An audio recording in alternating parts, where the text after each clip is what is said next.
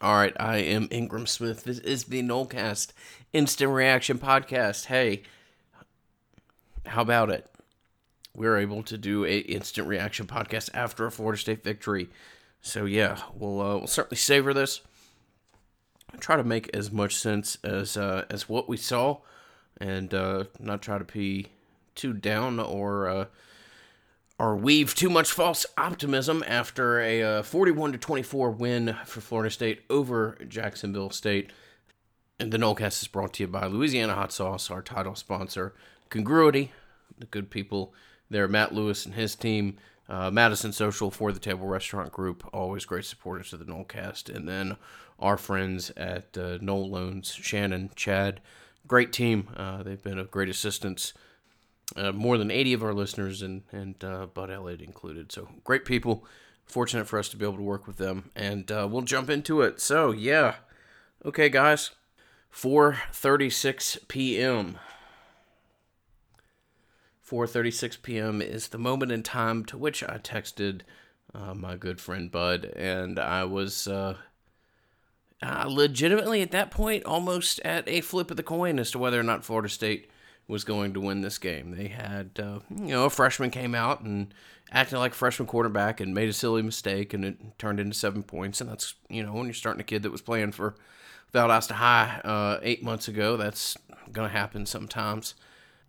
But then the defense came out and just had a performance that both on the first drive and really throughout the entirety of the first half and unfortunately into the second half, some that was just hard for me to make sense of. And I'm going to go ahead and I'll be honest with you guys right now. I'm going to more or less table the topic of the defense until Monday because I have to watch that again. And this is either myself or Bud. The game ends, we press record, and we try to get this out to you as quickly as possible. It's unedited. Commercial breaks are limited. It's just meant to be kind of a stream of consciousness as to what we saw. And a lot of what I saw from the defense doesn't make sense to me. And I'm not, the most learned individual in the world when it comes to football, and I don't want to act like I am. But I don't, from a philosophical standpoint, I don't understand a lot of what Florida State's doing on that side of the ball. And, to say, like, oh, why do you play so off all the time? That's not quite the equivalent of why don't you run the touchdown play, but, there's certainly some more nuanced of a response that can be had. And it's great that Florida State won. That was a lot of fun. I think there's a lot of good things to build off on the offensive side of the ball. But I have a lot of questions about personnel on the defensive side of the ball. And I've got a lot of philosophy as to what we're trying to do. So we'll be good. We'll do yin and yang when it comes to reasons for optimism and positives to take from this game. But I certainly think it's a negative that we got to go back and have a little bit of a deep dive when it comes to what we were doing defensively and what we were asking of players in the first half. So let's move to the offense. I think there's a lot to build off of. And from a program perspective, yeah, you went down 14-0, and yeah, whether it be 4:36 p.m. for me or a couple minutes later when it was 20-7 rather than 14-0, which is, I think, the time that I texted Bud that I was so concerned about what we were about to watch. So there's moments there that are concerning, and you got clowned on from a national media perspective, and that's nothing new for this program to be the butt of jokes. But I think there's a lot of positive things to take away from this, and I think there's some real fundamental aspects that you can build off of and upon. We certainly know who the quarterback is, in my opinion, in this program moving forward. That's a big question that we're not going to make too much of one game, but what you got from Jordan Travis was exceptional, all things considered. And obviously, nobody's going to listen to this podcast and forget that it was against Jacksonville State. So I'm not trying to make Travis out to be, some kind of All-American candidate or something, but he certainly showed a level of composure and just a baseline ability to perform some of the aspects of being a quarterback that nobody else on this roster has shown quite a while. And that was a nice opportunity for Rodemaker, who didn't have a great showing there. And, maybe he'll get another chance to play again this year. Maybe it'll be later down the line for him. But as of this moment, absent injury, Jordan Travis is your quarterback moving forward. And that's that's not a bad thing. I don't know if just like the expectations or what we thought we were going to see from him, but when he threw that first pass, I honestly thought it might look like my mom trying to throw a football left-handed or something like that, based off all the concern that you've heard through camp. And we saw him throw the ball a little bit last year, but there was a supposed upper body injury that he fought through throughout the times, and I don't know if I don't know what it thought. It was ultimately looked like when he throws the first touchdown to Helton. You're just like, okay, all right. So he's got the ability to throw the ball. Obviously, we're all familiar with his ability when he's carrying the ball. Why haven't we seen this guy more? But anyway, so you've got a good thing at quarterback, something to build off of. On the day, stat line, I think he threw the ball 18 times, 13 completions, 215 yards, carried the ball another. These are stats that'll be based into if he took any sacks, but 12 carries, 40 yards, and a touchdown. 6 of 7 drives went for touchdowns. At one point, he was 8 for 11 on third down. I mean, he was just what you want to see out of a quarterback, and an ability to run an offense that certainly makes him the individual that you build around offensively moving forward. I also think, regardless of how exactly you want to phrase it, what Florida State was doing there for a period of time with Ontario Wilson and having kind of a zone read, the ability of Travis to run. I mean, it is a kind of 2020 version of triple option football, where you can either give, run, or swing it wide, and Florida State looked to have really kind of found something there. So I think you go all in on this with Travis as your quarterback. Hey, look, if you don't play Notre Dame next week, like I said, not going to break my heart.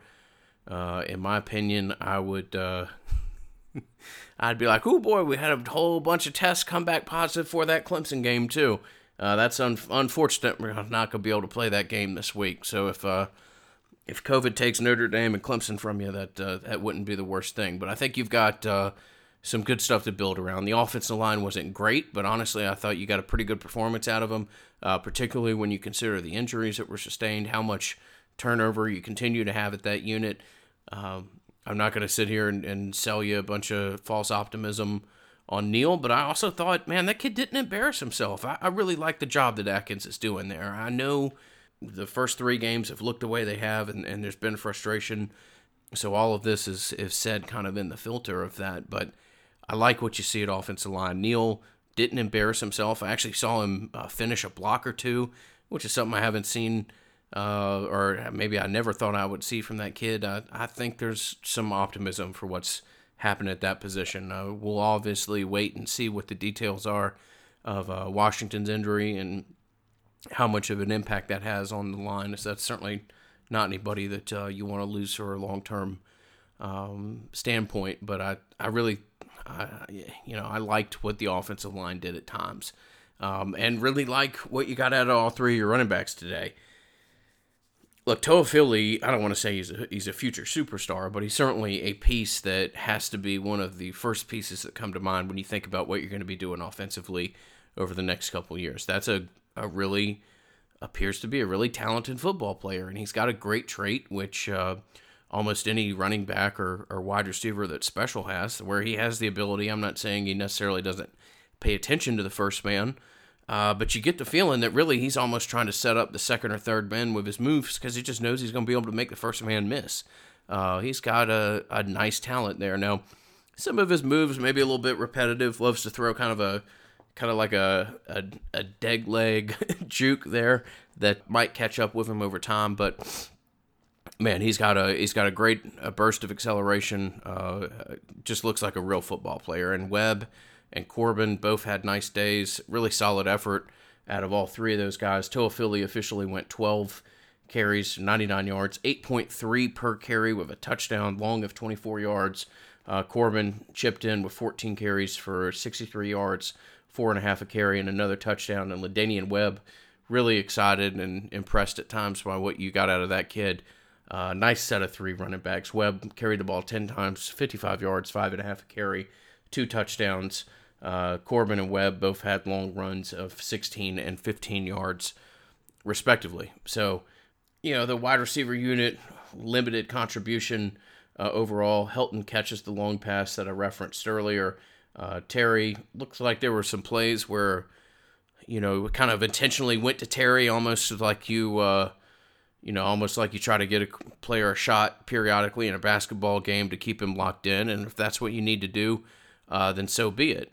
There were times where the wide receivers weren't excellent today, but I do think you saw a higher level of effort. Effort, something that maybe one of the few things that we can talk about this podcast and not have to worry about the level of opponent. If you got solid effort in run blocking, solid effort in running routes when you're well aware that the ball's probably not coming to you otherwise, that's a first step. And by no means was everything that we got out of the wide receivers today brilliant, but I did like overall kind of the level seen off the ball that you got out of them.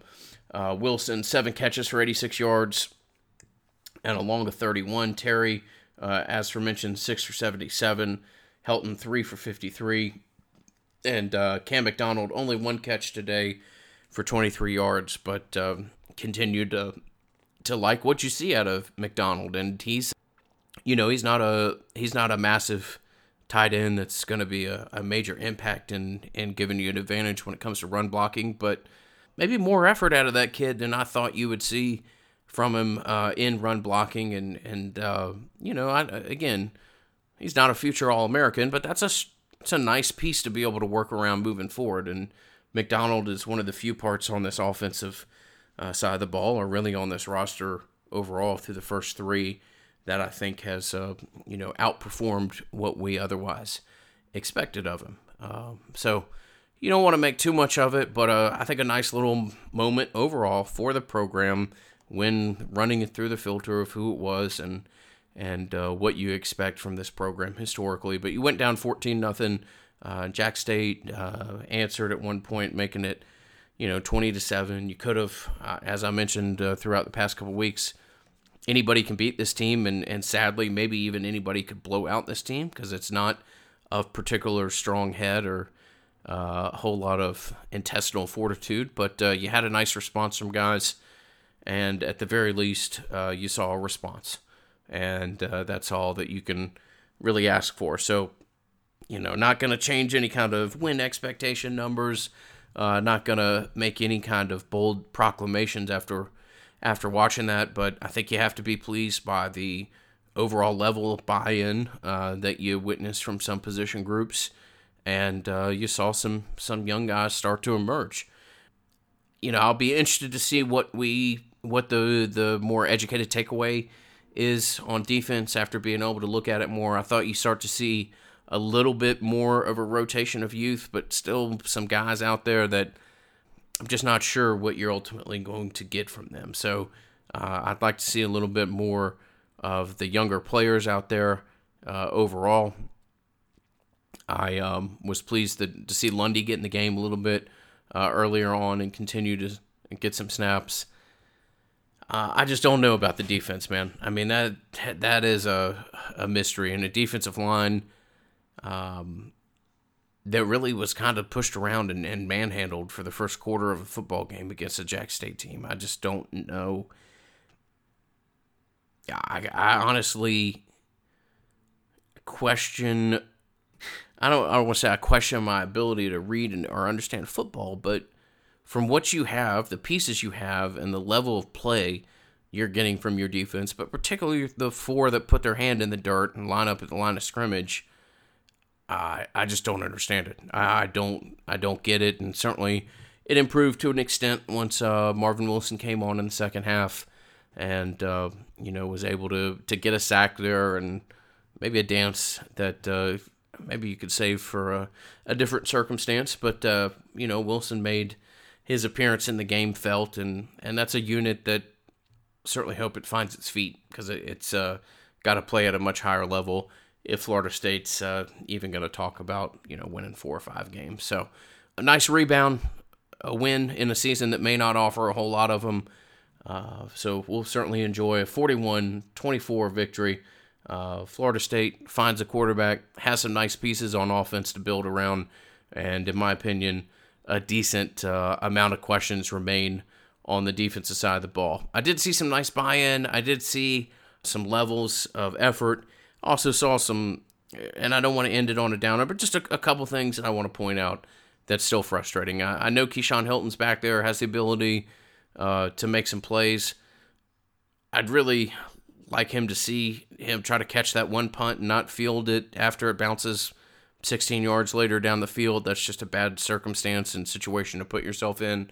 And again, I don't want to nitpick too much, but the final 2 minutes of the game, Florida State gets, I believe, too many men on the field on defense because you have a backup defensive end that can't bust ass to get off the field. I don't, man, that's problematic. I don't understand little tiny situations like that. And maybe if it's a guy who's played 78 snaps and literally just doesn't have it in his legs, and I don't want to spend 3 minutes ripping a kid, but I just situationally need a higher level of awareness and concern for other people around you. So nice win. I look forward to being back on Monday with Bud. Looking forward to breaking down the defense's level, play a little bit higher level, and I know I'm kind of joking about the Notre Dame game, but certainly the idea as to whether or not that game's played or Notre Dame's in a place to play a football game will be a big storyline next week that we will carry and look forward to bringing to you. So to all our sponsors, thank you again. To our Patreon supporters, thank you so much for everything that you've done for us over this strange period of time and kind of helped us keep things together over the course of the off season. And from myself, from Bud, everybody associated with the Nolecast, thank you for your listenership. Thank you for your support. This has been the Instant Reaction Podcast, and we will be back in 2 days.